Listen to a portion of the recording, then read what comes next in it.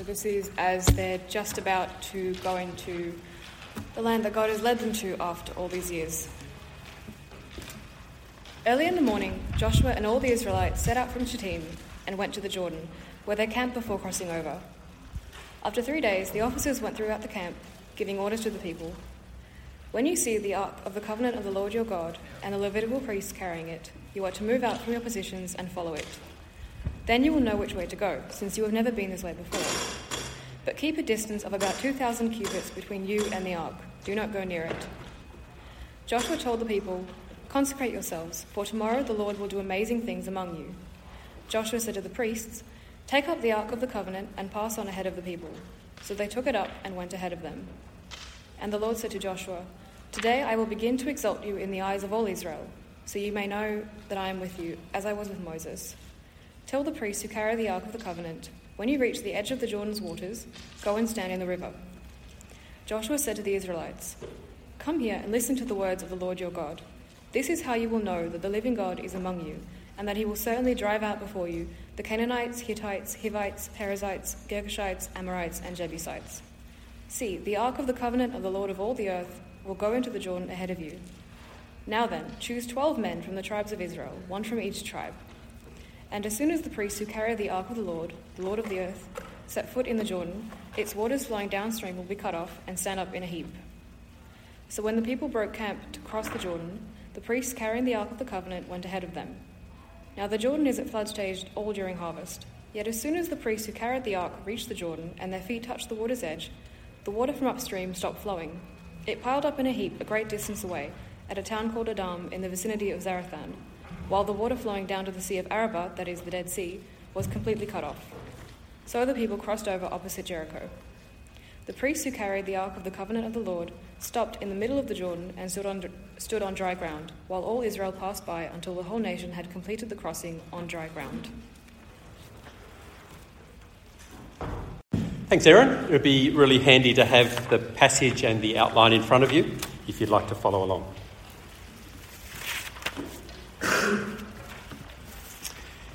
I remember seeing a bit of graffiti chalked up on a wall at a university that simply said, "Believe nothing, question everything." Sounds like an engineer, doesn't it? Sceptical. And some wag had written underneath, "Why?" That must be a philosophy student, I think. And then somebody else had put "why not" underneath that. That could go on forever, couldn't it? But asking good questions is actually really helpful. Question everything? Yeah, there's a good place for that. So I've got a question for you, which I hope will be helpful. What would it take for you to get serious about being a Christian? What would need to happen for you to stop holding back on God in ways that only you and God know about? Ways in which you're uncomfortable, you're self-protective, you're not sure that you can really trust God. Or if you're not a Christian, what would need to happen for you to become a Christian?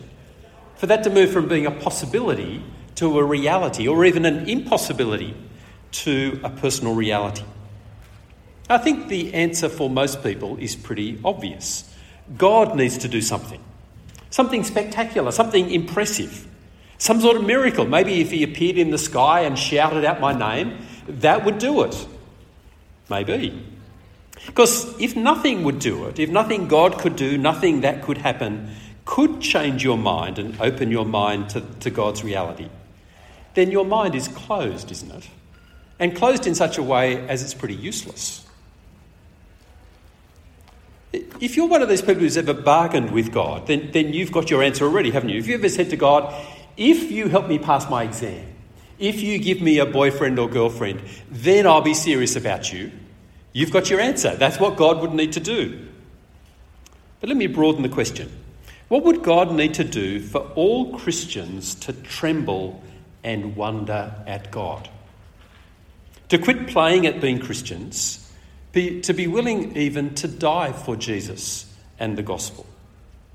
Broaden further still, what would it take for everyone in the whole world, the 7.5 billion people, from Inuit to Indians, from Indonesians to Italians, to take God seriously? To know that God is real and powerful? What miracle would be impressive enough to do that, even for your sceptical friends? What amazing thing would do it? Well, these 2 chapters in the book of Joshua describe such a miracle. Although interestingly, the Bible usually doesn't use the word miracle because miracle's too slippery. If you ever try to define what a miracle is, you'll know how hard it is. Most people intuitively think, oh, well, a miracle is when God suspends the laws of nature. Something like this just suddenly levitates. But would that actually do it? Because one of the difficulties is it may just be that we haven't discovered the law of nature that explains why it would levitate. We don't know. It's hard to define a miracle. The Bible tends to use the word wonder or sign, and I think it is helpful. It's describing something which is really weird. So weird that God is the only viable ultimate cause. It's the hand of God. And if you read this passage, if you have a look at it, and go to the very last verse that Erin read for us, and you'll see what the writer is saying.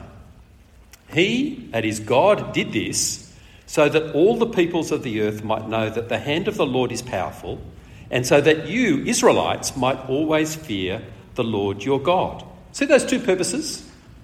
That all the peoples of the earth know that Yahweh, the God of Israel, is real and powerful. He's not a superstition, not just fear-mongering by those who believe in him, some sort of myth. And also that Israel, God's people, will always know that Yahweh, their God, is real. Not just those who were there and saw it, but succeeding generations as well. What would it take to do that? It would have to be extraordinary, wouldn't it? And it would have to be very public as well. Well, as we read this account in Joshua 3 and 4, the people in the story only gradually sort of work out what is going on and what's going to happen. If you were with us when we looked at Joshua chapter 1, the message basically is God says to Israel, and especially Joshua, their leader at this point because Moses has died, my promises to give you this land of Canaan stand. I'm going to give it to you. And they must have wondered how. Firstly, the land is inhabited. It's not terra nullius. It's full of people. Secondly, between them and the bulk of the land is the Jordan River. They're on the east side. Most of the land is on the west side. They've been encouraged by the report of the spies, but how on earth is it going to happen? And they're told, go down to the edge of the river. But it's not until verse 13 of chapter 3 that they're told what is actually going to happen. So in verse 13, as soon as the priests who carried the ark of the Lord of all the earth, set foot in the Jordan, its waters flowing downstream will be cut off and stand up in a heap. It's a bit hard to imagine, isn't it? You walk down towards this river and as soon as the priest's feet sort of get wet, it stops flowing and it dries up and you can walk across. Well, the action starts, verse 14. The people break camp, they go down the Jordan, the priest carrying the ark in front of them. And then the writer gives us a piece of important information. Verse 15, the Jordan is at flood stage all during harvest. Or more literally, the Jordan River overflows all its banks all of harvest. Now, we need to... This is a picture of the Jordan Valley. You can see it's a pretty sort of deep valley. Hills, actually mountains on each side. The topography is that the Jordan River at this stage, it's flowing between the Sea of Galilee, which is about 200 metres below sea level, to the Dead Sea, which is over 400 metres below sea level. It falls about 200 metres in 100 kilometres. Now, if you don't know what that means, it's a bit like the Avon River from Northam down to Guildford. That sort of thing. And if you know the Avon River, they run the Avon Descent in August each year because at that stage it should be in flood. And when it's in flood, yes, you've got a boat, you can get across, but it's in flood. It might be okay for a couple of spies to be able to get across, but 1 million people, children, all their belongings, their tents, all their livestock, to get across a river like this is impossible. This is sort of what it looks like when it's not full. You can imagine what it would look like when it's overflowing all its banks. It's a raging torrent, and that's what confronts the people. What they're doing looks ludicrous. I mean, there's no boats or ferries due for about 3,000 years. There's no steel girders lying around to quickly construct a nice little bridge. There's just a few priests carrying a wooden box. But in verse 15, second half of it, as soon as the priests who carried the ark reached the Jordan and their feet touched the water's edge, all the water from upstream stopped flowing. It piled up in a heap a great distance away at a town called Adam in the vicinity of Zarethan, while the water flowing down to the Sea of Arabah, the Dead Sea, was completely cut off, so the people crossed over in a dry riverbed opposite Jericho. So, the minute the priest's toes touch the water, it stops. There's a dry riverbed. They can all walk across, and we're actually told they hurry across, which if I'd been one of them, that's what I would have done too. And then chapter 4, verse 17, Joshua commands the priests come up out of the Jordan. As the priests came up out of the river carrying the ark of the covenant of the Lord, no sooner had they set their feet on the dry ground than waters of the Jordan returned to their place and ran at flood stage as before. This is extraordinary, isn't it?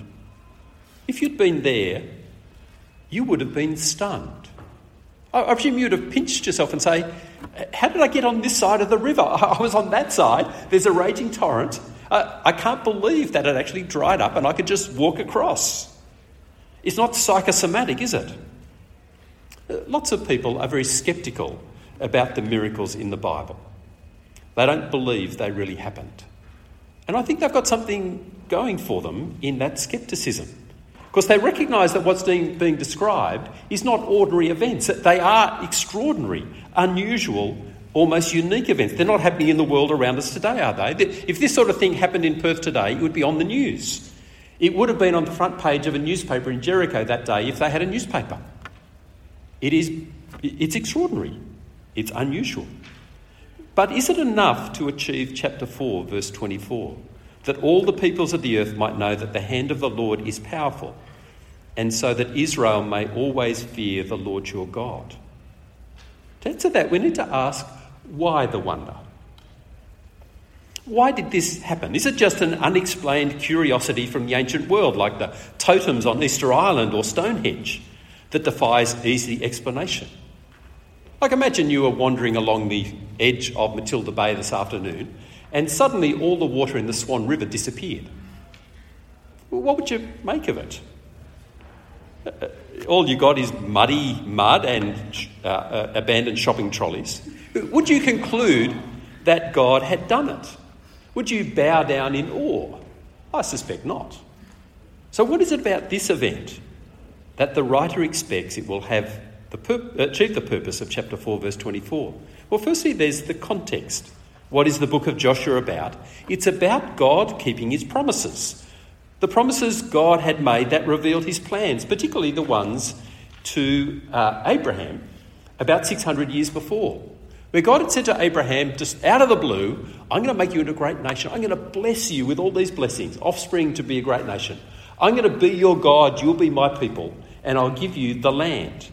And through you, I'll bless all the peoples of the world. And the book of Joshua is especially about the land. God says, now is the time, I'm going to give you the land. So why this wonder? Because God will keep his promise. And if a river stands between the promise of God and it being fulfilled, then God will stop the river. And Israel would have understood that because of the ark. Remember the ark being mentioned? Now, at this point, when you think ark, don't think Noah's ark. That was a big ship. And please don't think Indiana Jones. Those of you who know the movies, they're great movies, they're good fun. But the only true thing they tell you about the ark is that it's lost. Everything else is fantasy. But the ark, if you notice as you listened, plays a central role in this whole thing. Chapter 3, verses 3 and 4, the priests are to carry the ark in front of all the people down to the river. It's when the ark goes into the river that the river stops. It stays in the middle of the river while all the people go across. Now, that sort of does remind you of Indiana Jones, doesn't it? This box that has magic properties. But it was just a box like this. And it's called the Ark of the Covenant, repeatedly through these chapters.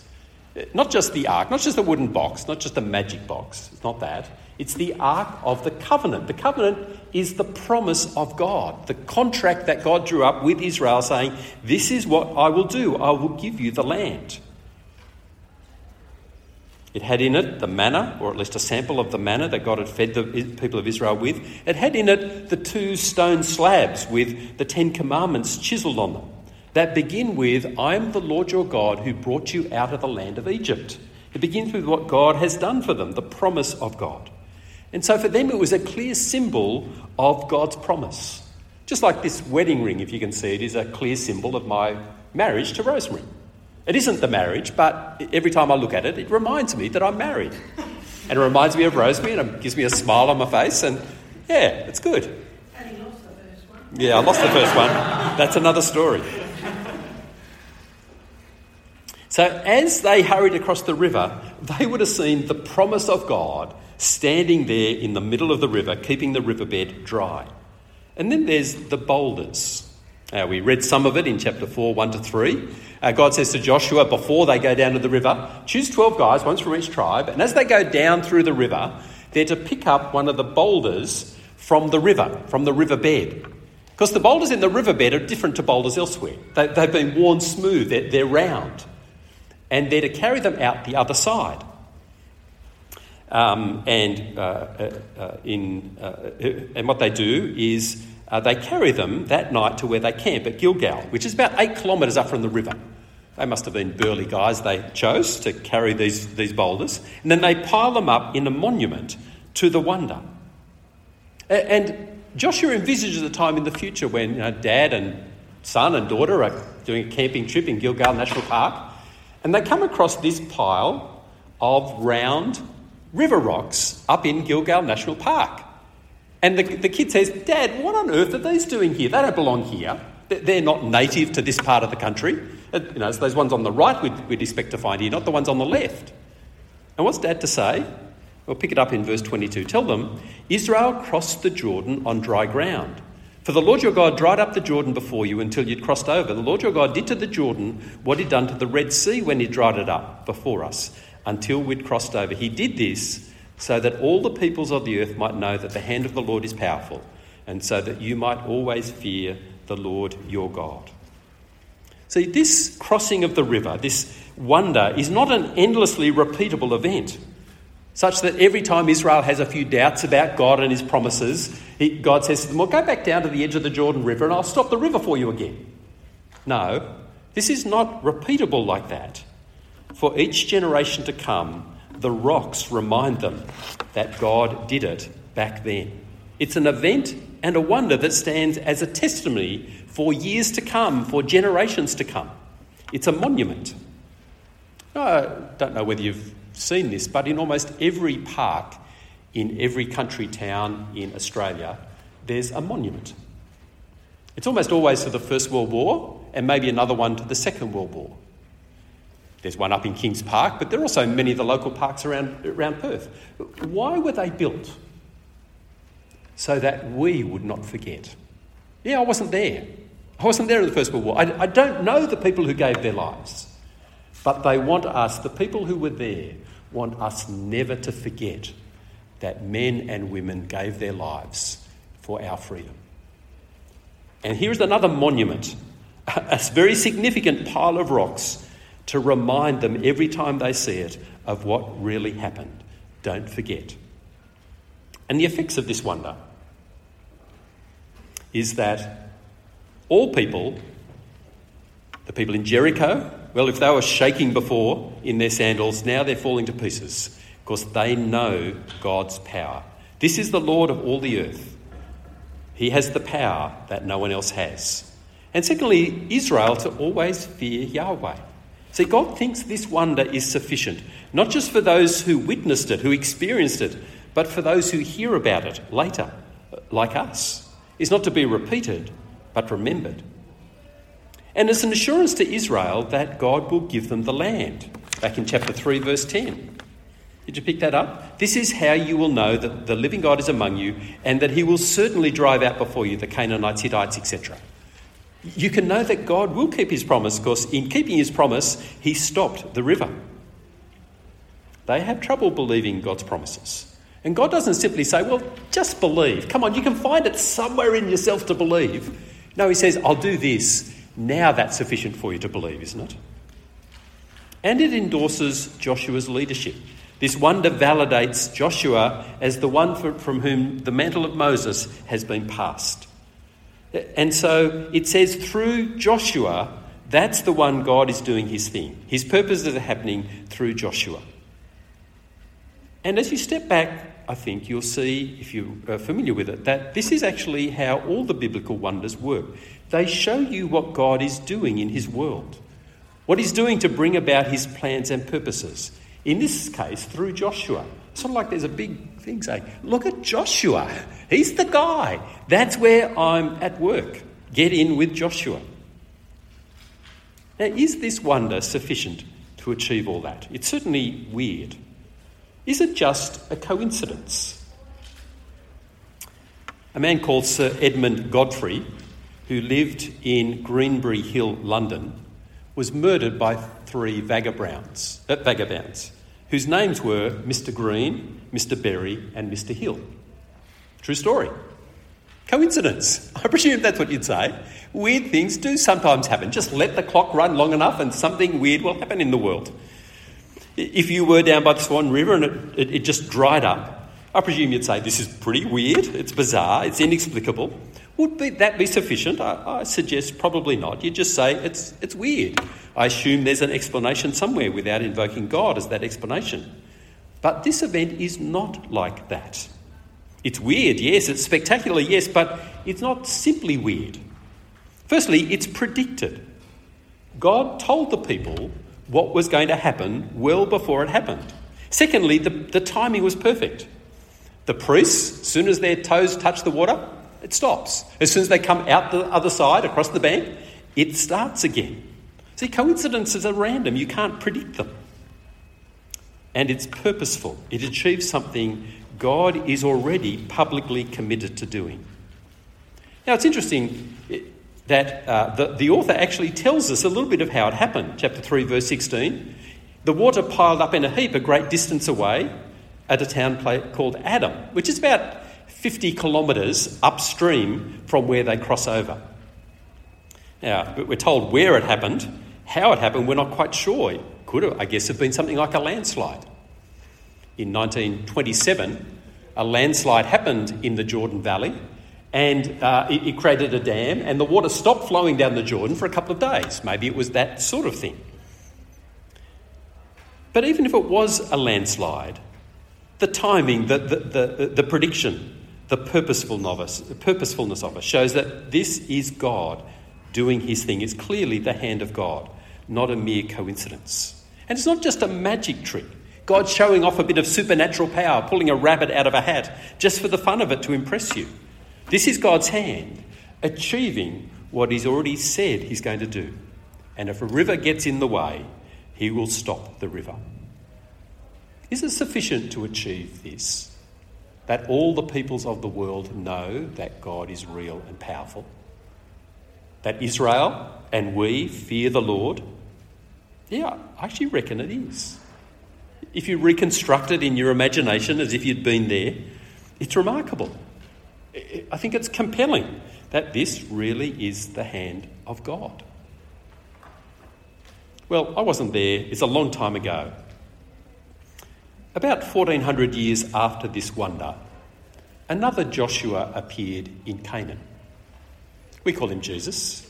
Same name though, Joshua in Hebrew, Jesus in anglicised Greek, who performed signs and wonders that leave this Joshua in the shade. Let me give you a couple of samples. One day he came across a guy in his 40s who was born blind, and he healed him so he could see again. Now, that was so remarkable that the skeptics called in his parents and said, listen, is this really your son or a fake? They said, no, it's our son.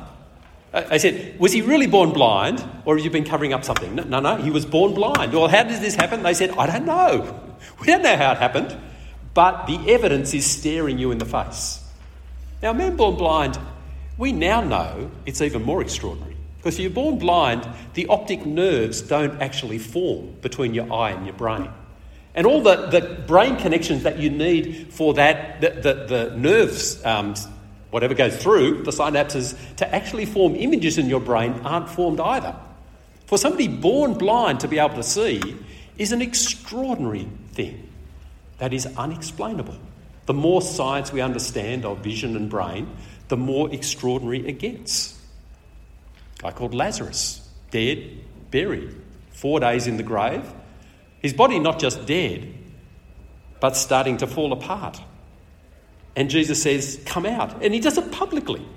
Skeptics and believers are there. And Lazarus comes out alive. Jesus himself was murdered, buried, sealed in a tomb.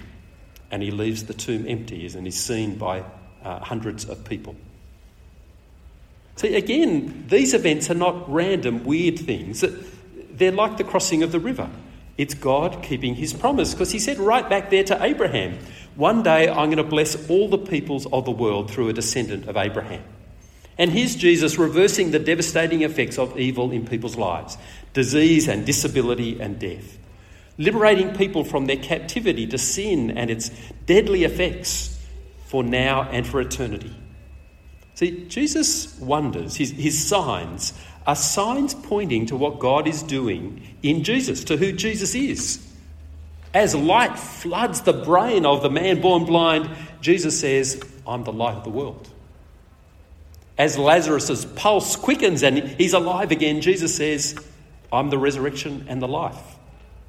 As he rises from the grave, death itself is rolled back. So death is rolling over all of us gradually, isn't it? It'll catch up to us one day, and Jesus rolls it back, alive again. And John says Jesus did many other miraculous signs. John, one of his disciples, one of the witnesses of everything he did in the presence of his disciples, which aren't recorded in this book, but these are written. I've recorded a few for you so that you might believe that Jesus is the Christ, Son of God, and that by believing you might have life in his name. John's recorded them so that you and I might know that God is real and powerful, and that Jesus is the one God is working through. And so you'll know what God is doing in the world. You'll know what the future holds. So the next book of the Bible, this is what the Apostle Paul said. God has set a day when he will judge the world with justice by the man he's appointed, that is Jesus. And he's given proof of this to all by raising Jesus from the dead. The resurrection of Jesus, says Paul, is proof that there will be a day of judgment for you and me. See, how do you know death is not the end? How do you know you don't just get buried and rot in the grave or get burned up and go into oblivion? How do you know that God would call us to account for our life? How do you know that God will make your life account because you're accountable? Your decisions significant and meaningful? Well, you don't know, except that a wonder happened 2,000 years ago. Jesus came out of the grave. He rose again. He didn't go into death and oblivion, but back to life again. That's how we know. Now, if you can't quite follow the logic of that, please come to Mid-Year Conference. Because at Mid-Year Conference is where we explore resurrection and see all the implications of that event that happened 2,000 years ago. And they are mind-blowing. Don't know about it? It's in the holidays between semesters. We'll tell you about it. John says what Jesus did is sufficient for you and me to know that God is real, that God is powerful, that we might fear God always. You'd like another miracle, would you? You'd like one just for you, would you? The Bible's ones aren't enough for you? Is that what you're saying? Yeah, that's how I feel quite often. I'd love God to do some more miracles. And what does God say? Aren't they enough for you?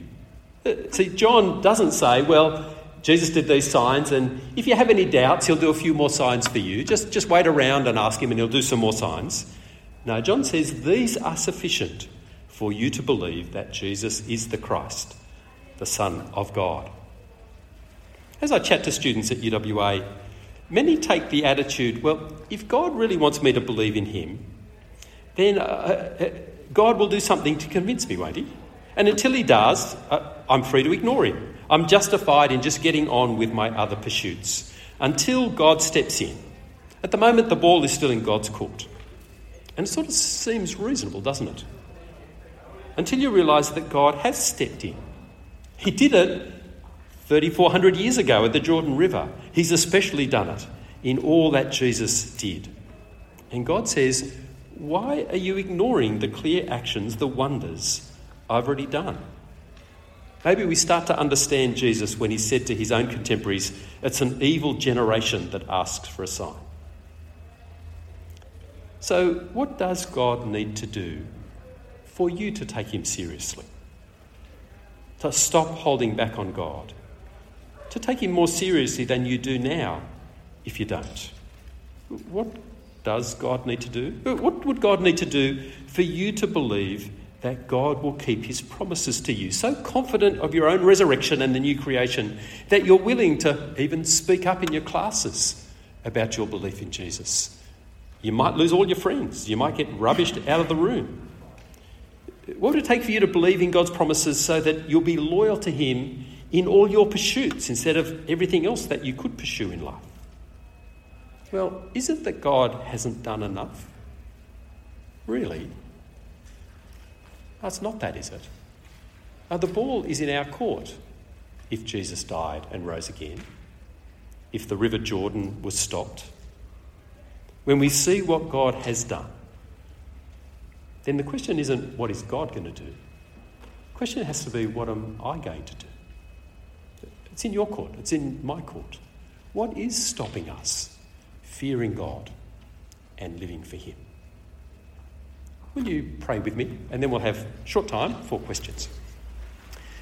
Lord God, we, at least I, maybe others with me, admit that we often don't take seriously enough what you have done.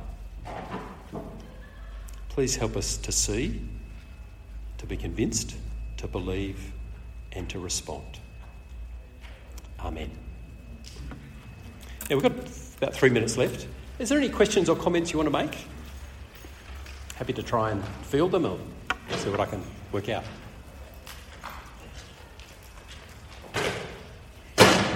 Remember, question everything. Believe nothing.